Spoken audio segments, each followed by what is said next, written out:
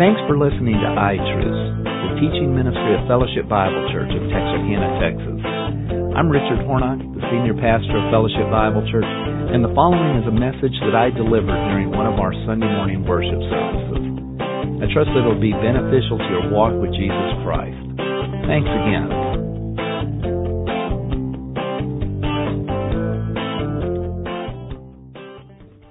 You know, I think one of the most practical things on a smartphone are the maps. Whether you use Apple Maps or Google Maps or Waze, those things are great because what they do is they tell you what's down the road.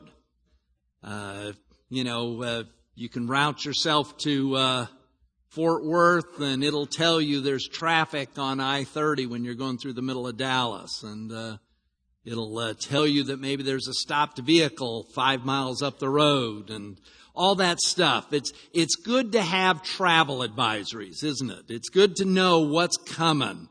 We all like to look at the weather because we want to know what tomorrow's weather is going to bring. Can I mow the lawn, or can I pick up the pine needles? Oh, good, it's raining. I don't have to do that again, So, that's important for us. It just helps to be prepared to know what's coming up. Well, what we're going to do today is we're going to look at some travel advisories that Jesus issued to his disciples. Because for the first time, Jesus is going to send them out to do his work. And, that is one of the things that we often think about is the fact that we are sent out. When you leave here, you're supposed to go be salt and light in this community. You're supposed to go back in that house and be a Christ-like person functioning in that family.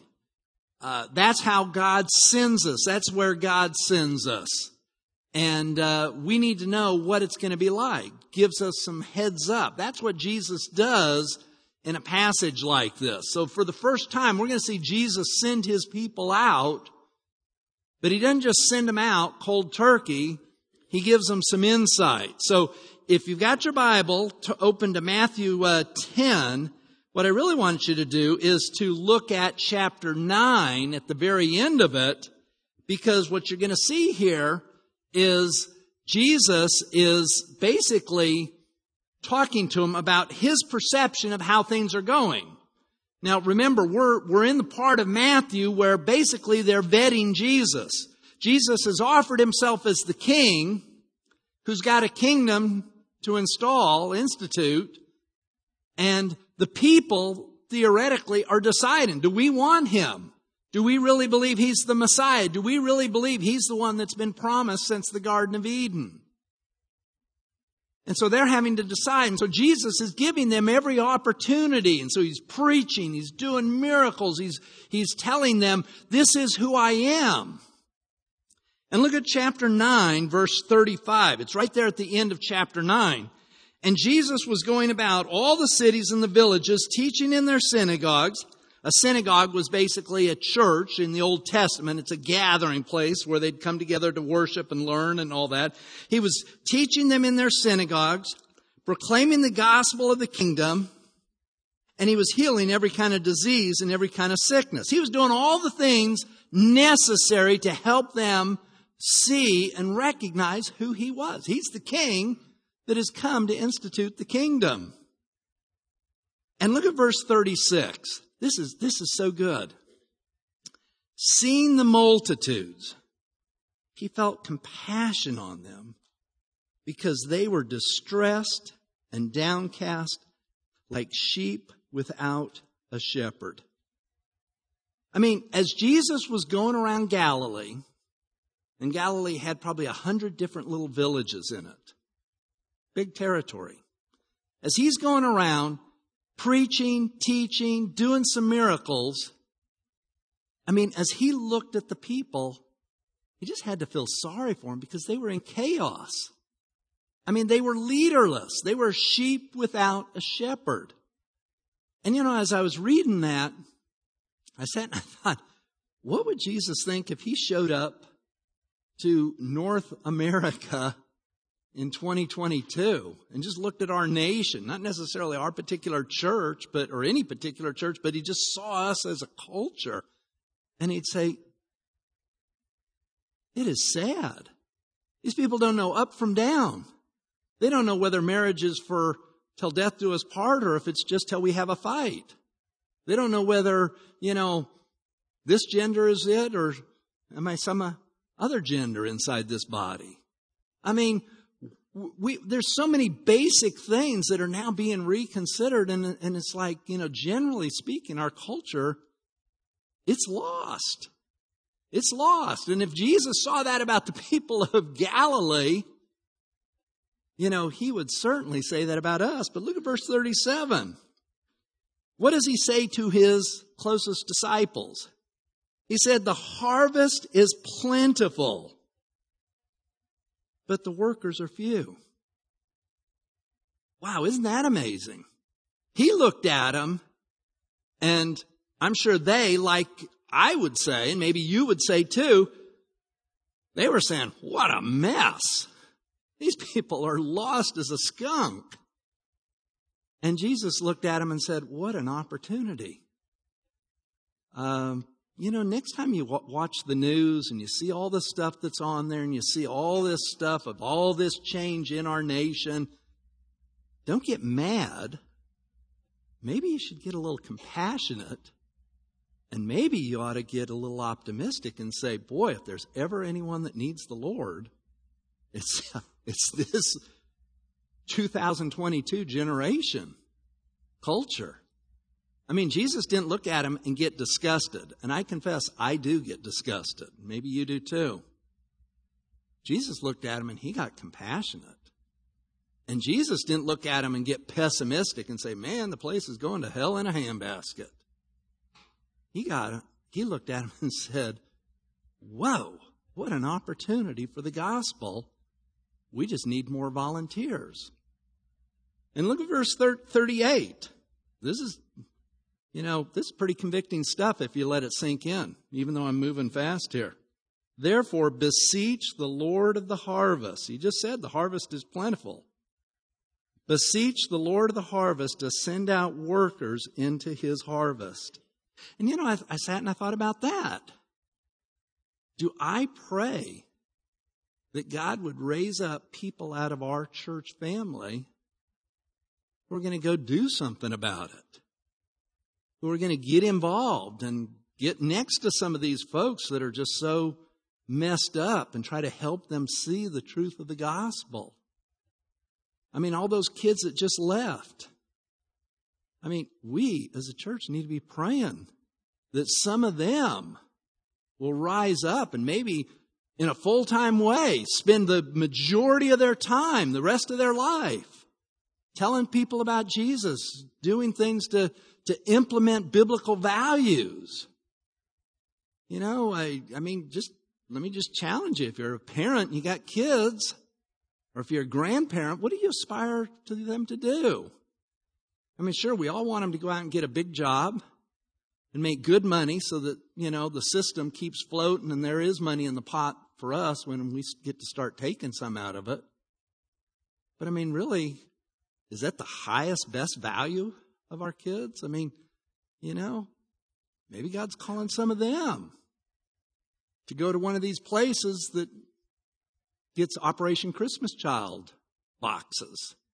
Someplace in some developing country where, they've never even heard of Jesus Christ, let alone all the other stuff that we know so much about. We need to be praying. Well, look at this. This is kind of interesting. Jesus basically in that paragraph said, man, there are volunteers needed. And then I'm just going to use a Megan comment here. You know what Jesus does? He voluntells a few people what they need to do. I'd never heard that term until I met Megan Hensley. I'll say, hey, we need someone to do that. And she goes, well, I'll go volunteer someone that, Look at that, verse 1 of chapter 10. And having summoned his 12 disciples, it's like as they've been going around, there was 12 guys in particular that had kind of gotten a little closer to him, and he had maybe spent a little bit more time with them. And he gave them authority over the unclean spirits to cast them out and to heal every kind of disease and every kind of sickness. Now, the name of those 12 apostles, notice that initially they were 12 disciples, but he's given them authority, and now they're 12 apostles. What is the basic, simplest definition of apostle? It is one sent with authority. And so here's the 12 apostles. Simon, who everyone calls Peter, and Andrew, his brother, James, the son of Zebedee, and his little brother, John, Philip and Bartholomew, Thomas and Matthew, the tax gatherer, James, the son of Alphaeus, and Thaddeus, otherwise known as Nathanael, Simon, the Canaanite, Judas Iscariot, the one who betrayed him. These 12, verse 5, these 12 Jesus sent out after he instructed them. And here's what I want you to notice. Jesus picks these 12, he gives them some authority, and he's going to send them out. What are they going to go out and do? They're going to preach the kingdom. They're going to do some healing. They're going to continue to do the work of Jesus Christ in helping people recognize the king's come. He's ready to institute the kingdom. It's like you're vetting Jesus, trying to figure out, is he really legit? And Jesus said, you know what? We're going to now have 12 teams scattering the news. Or maybe send them out 2 by 2. It's not mentioned here, but he did do that sometimes. So we're going to have 6 teams, plus I'll continue to do it.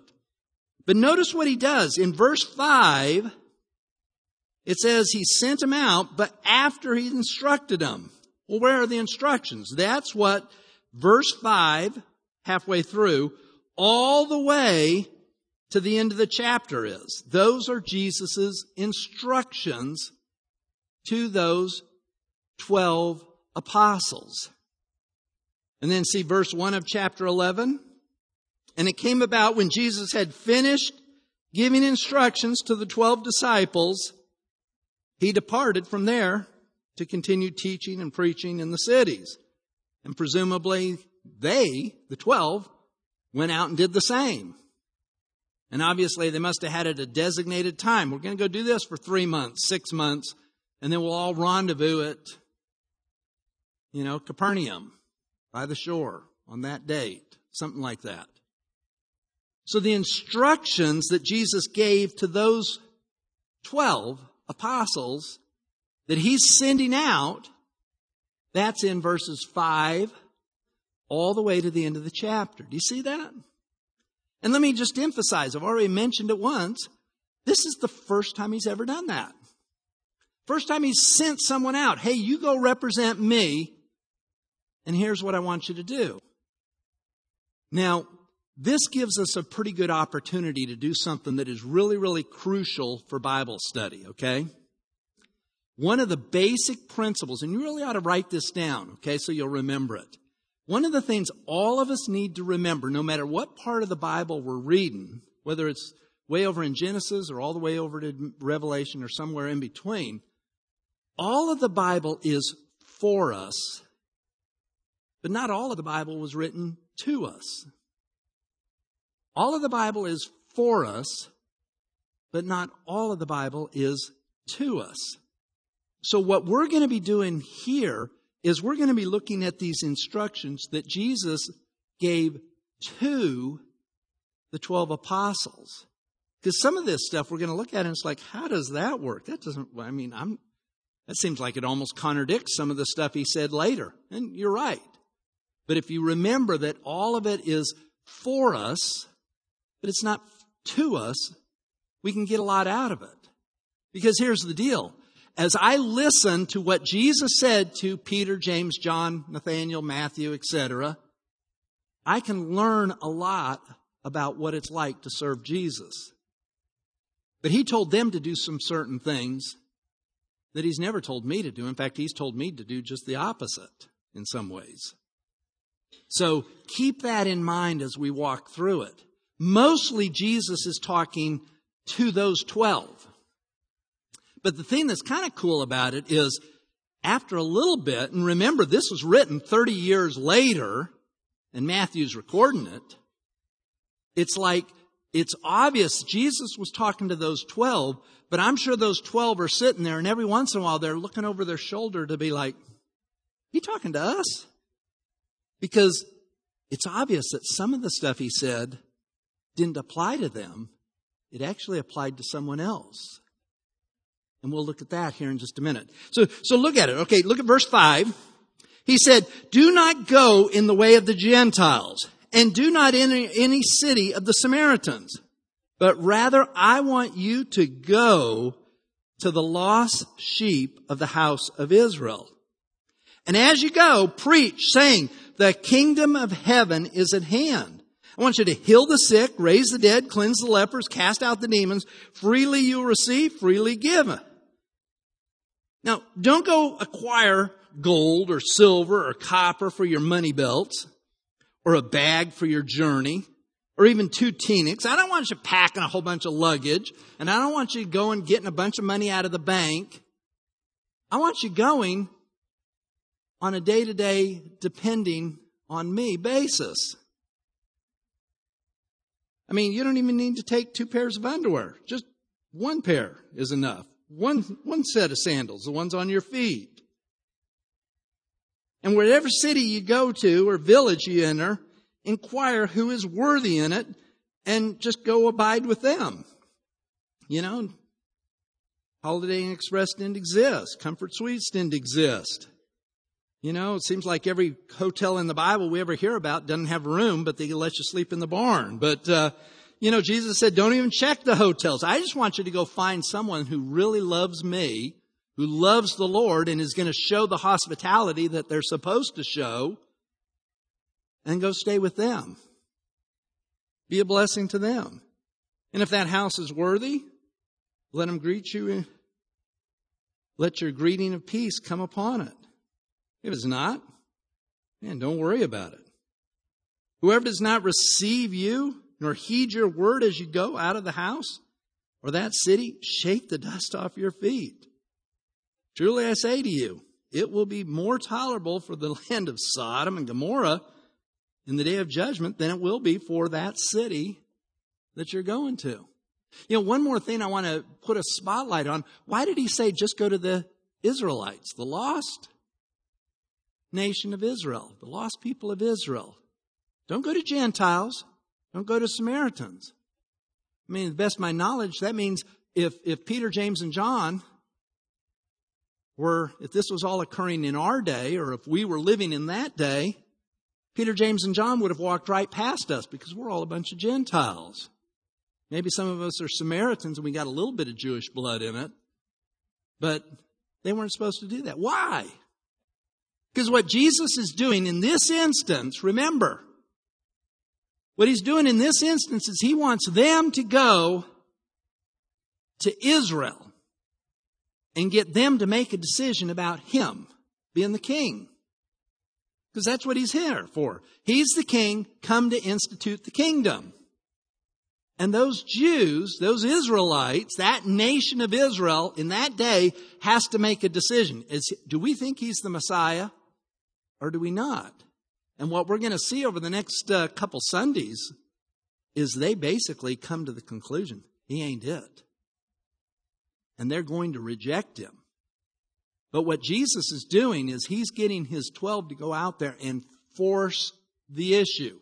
Sure, Gentiles came to him all the time and Jesus healed them, preached to them, gave them the gospel.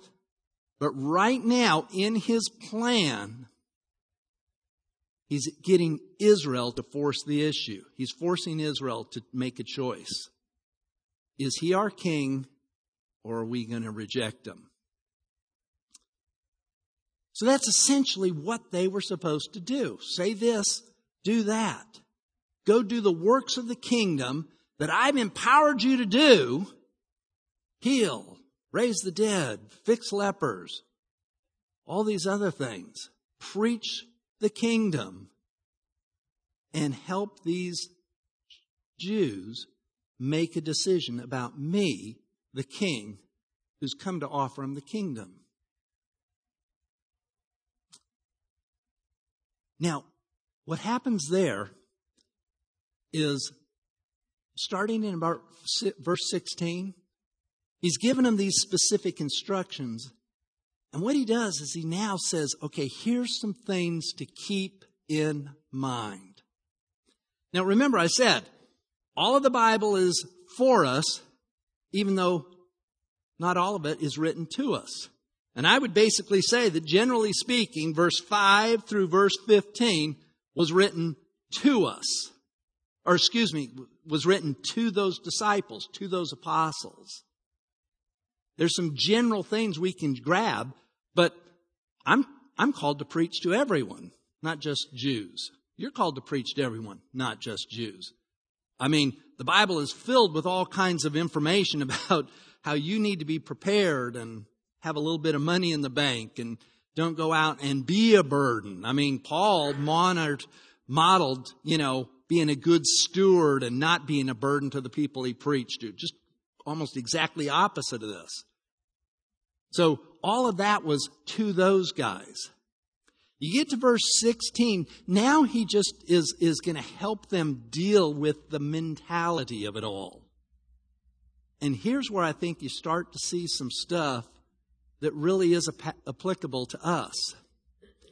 Because remember, all of us are sent, just like these guys are sent. They had a specific mission. We have a mission. And now what we're going to do, from verse 16 down to the rest of the chapter, I think we're going to see three basic bits of instructions, three basic things I need to keep in mind and you need to keep in mind. Here's the deal. You're called to represent Jesus Christ. You're called to be salt and light. If you're a school teacher, you're supposed to be Jesus Christ in that class. If you're an engineer, you're supposed to be Jesus Christ in that mill or that factory or wherever you're doing your engineering. If you're a salesman, you're not just there to sell that widget. You're there to represent Jesus Christ. Here's three things to help you do that well. Written to those guys specifically, but we can back it off and see some things. Here's the first one. Here's the first one I think that is important. You need to understand the situation and be wise. And quite frankly, I think we all know the situation, but I think a lot of times we forget it and we certainly don't understand it. Look at verse 16. Behold. And whenever you see the word behold, it's like, hey guys, now listen up. This is really important. You can just see Peter, James, and John kind of nodding off and okay, or someone's already fixated on, you mean I can only take one change of underwear? I can't take two changes of underwear? And Matthew's like freaking out. I mean, he's never not had money in his pocket. And everything he's done has been to get more gold or silver or whatever. And so, but all of a sudden Jesus said, now behold, verse 16, I'm sending you out as sheep in the midst of wolves. Therefore be shrewd as serpents and innocent as doves. Beware of men, for they will deliver you up to the courts and scourge you in their synagogues. You're going to even be brought before governors and kings for my sake, as a testimony to them and to the Gentiles. But when they deliver you up, I don't want you to be anxious. You're going to experience something you probably never experienced before. I'm going to give you the words to say. What is he doing there? He is describing the situation that they're in. But you know what? It's the situation we're in. What did Jesus say in John 10? We're to be in the world, but not of the world. There is a dramatic, stark difference between us and the general population. If we're here tonight or today and we have trusted Jesus Christ as personal Savior, 2 Corinthians 5:17 says, anyone who is in Christ is a new creation, a brand new creation. Old things passed away, new things came. There is a remarkable difference between the person who has trusted Christ and the person who hasn't. And we know that, generally speaking, it seems like there's a lot of folks out there, churchgoers and not, who have not come to the place in their life when they really and genuinely trusted Jesus Christ as personal Savior. We're new creations if, in fact, we've trusted Christ. And a person who is yet to trust Christ is still an old creation. I dare say, except for me, because I know Caitlin's saved and I know Andy's saved, almost everyone in this room works with a lot of unbelievers. You might, be in a situation like me where you work closely with 2 believers or 5 believers or whatever. But I bet, generally speaking, most of us, most of you, work with a lot of unbelievers. And there's a real stark difference. Nice people, great people. Because we're living in our part of the country, most of them live kind of the Christian life, or at least the pseudo-Christian life. But if they've never come to the place in their life when they have trusted Jesus Christ as personal Savior, they are an old creation. They are still in sin. And we have been bought with the precious blood of Jesus Christ. There is a remarkable difference. And I'm saying all that to explain why Jesus would say, you're going out like a sheep amongst a bunch of wolves. There is nothing inside of an unbeliever that draws them to a life of righteousness. It doesn't mean they don't do a lot of righteousness. Don't mean they do a lot of good stuff. Maybe have a wonderful marriage. Probably have a better marriage than you sometimes. But there is nothing inside of them that draws them to the things of the Lord, because they are spiritually dead, just like we were before we trusted. And what Jesus is communicating to his guys here is, you need to understand the situation. When you go out and you are living a life for Jesus Christ, and you are trying to model Christ and be that salt and that light, you got to keep in mind, you're a sheep among wolves. I'm not saying that so that we all get paranoid about, who's gunning for us. I'll tell you who's gunning for you. Satan is. But he's got those folks that are just tools that are available to be used. And it sounds so, whoa. But, that's what Jesus was saying. Can you imagine what they thought? Peter, you're a sheep going out there among the wolves. John, you're a sheep going out there among the wolves. Matthew, up until now, nobody had messed Matthew up. He was a tax collector. He always won every bargain. And it's like, Matthew, they're gunning for you. They're gunning for us. Not they, but Satan.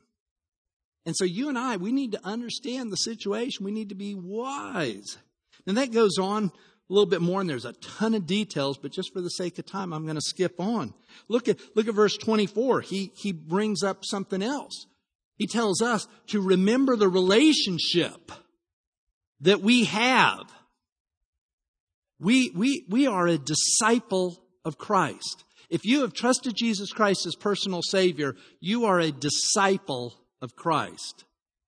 If it wasn't taken and I was going to start a denomination, the denominational name that I'd choose is Disciples of Christ. Because that's what we're called to be. I'm called to be a disciple of Christ. You're called to be a disciple of Christ. Look at verse 24. A disciple is not above his teacher, nor a slave above his master. It's enough for the disciple that he become as his teacher and the slave as his master. If they've called the head of the house Beelzebub, which they had already done to Jesus, and we're going to deal with this a little bit more when he brings it back up in chapter 12, they've already said, I'm doing all this stuff in the power of Satan, in the power of Beelzebub. How much more are they going to say that about you? So therefore, verse 26, do not fear them. For is nothing covered that will not be revealed, or hidden that will not be known. What I tell you in the dark, speak it out in the light. What you hear whispered in your ear, proclaim it. Do not fear. Do not fear those who can kill the body, but are unable to kill the soul. I mean, the person you need to fear is God and God alone. The one who has the ability, even though he doesn't do it. He's not talking about soul sleep here. He's not talking about annihilation. He's saying the person you need to fear is him who is able to destroy both the soul and the body. And then he goes on. What is he saying there? He's saying you got to remember the relationship you have with Jesus Christ. You are a disciple of Christ. If you're here and you've trusted Jesus Christ as personal Savior, not only are you a new creation in Christ, you are a disciple of Christ. Of course, we don't always live like it.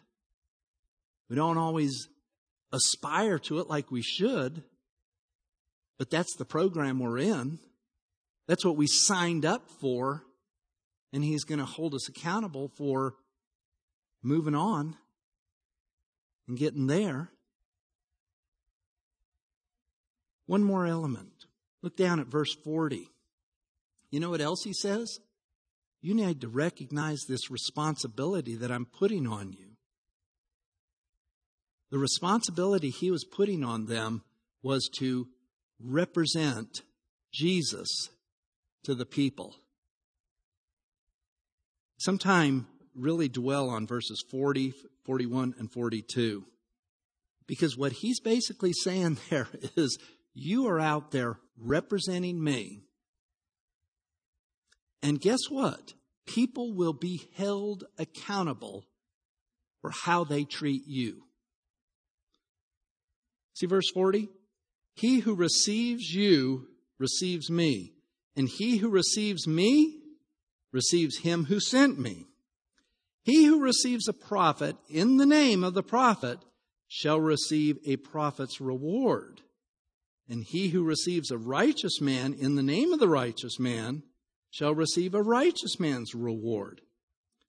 And whoever in the name of the disciple gives to one of these little ones even a cup of cold water to drink, truly I say to you, he shall not lose his reward. I mean, long story short, Jesus is saying, guys, people will be evaluated by how they treat you because you are representing me.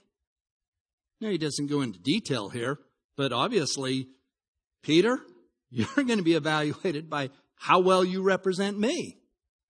Your job is to represent me out there, Peter. You're not out there building your reputation. You're not out there building anyone else's reputation. You're building my reputation. You are communicating my message. And as you represent me, people will be rewarded and evaluated based on how they treat you, because you are representing me. Bottom line, you're representing Christ. I'm representing Christ. In that classroom, in that office, in that home, in that neighborhood, on that soccer team, you're representing Jesus Christ. And when you are representing Christ and you're being that salt and that light, I mean, he's saying God is going to hold those people accountable for how they treat you. That's how important it is. That's this role of being an ambassador for Jesus, which you are, which I am. When we trust Jesus Christ as personal Savior, not only do we enroll as a disciple, we get promoted to be a representative, an ambassador of Christ. And yeah, He holds us accountable for how good a job we do on it. And we do it well. He's holding those other people accountable for how they're treating us. Are they treating us like Christ? That's the system. And I think one of the things we can take away from all this is it's like we're recognizing, wow, this is huge stuff. Because these people that might be antagonistic towards me, or these people who might really buy in and start sitting up and paying attention to spiritual things because of what they're seeing in me, I mean, eternity's involved in this. I mean, people's lives and eternal situation is all part of the mix.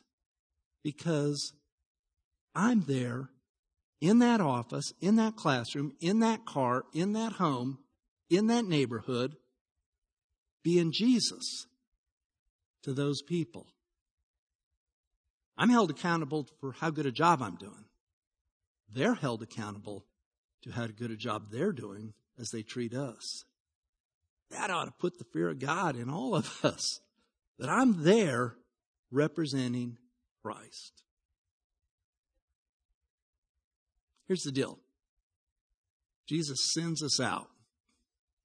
When he sends us out, he says, I want you to remember the situation. You're going out there like a sheep and a bunch of wolves. And you need to remember. You remember that relationship we have.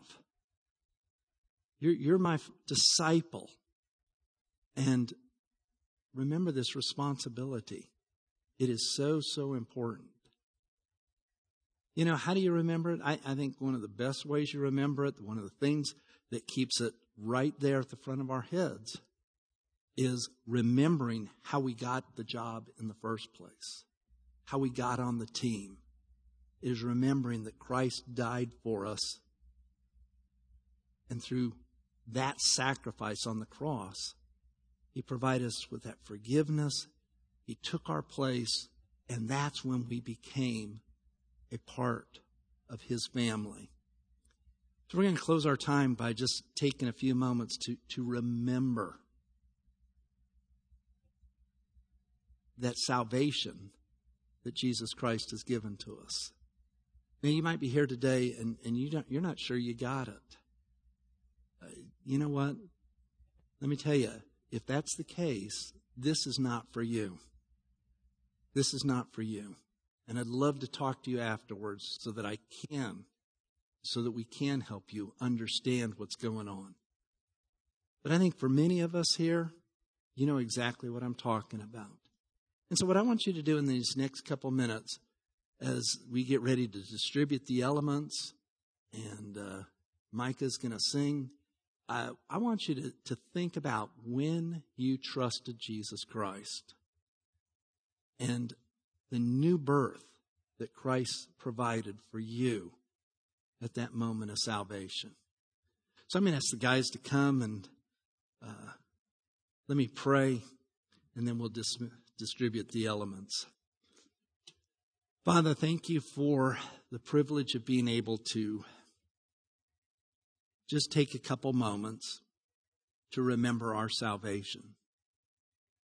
Father, for some of us, it was a very simple process, maybe just not dramatic at all. But for some, Father, it was big. But Father, for any of us who have trusted Christ, it was not just life-changing, it was eternity-changing. And so, Father, for those of us who have trusted Christ, I pray that in these next few moments, as we think about how this bread represents the body of Christ and how this juice represents the blood of Christ, I pray, Father, that we would really and truly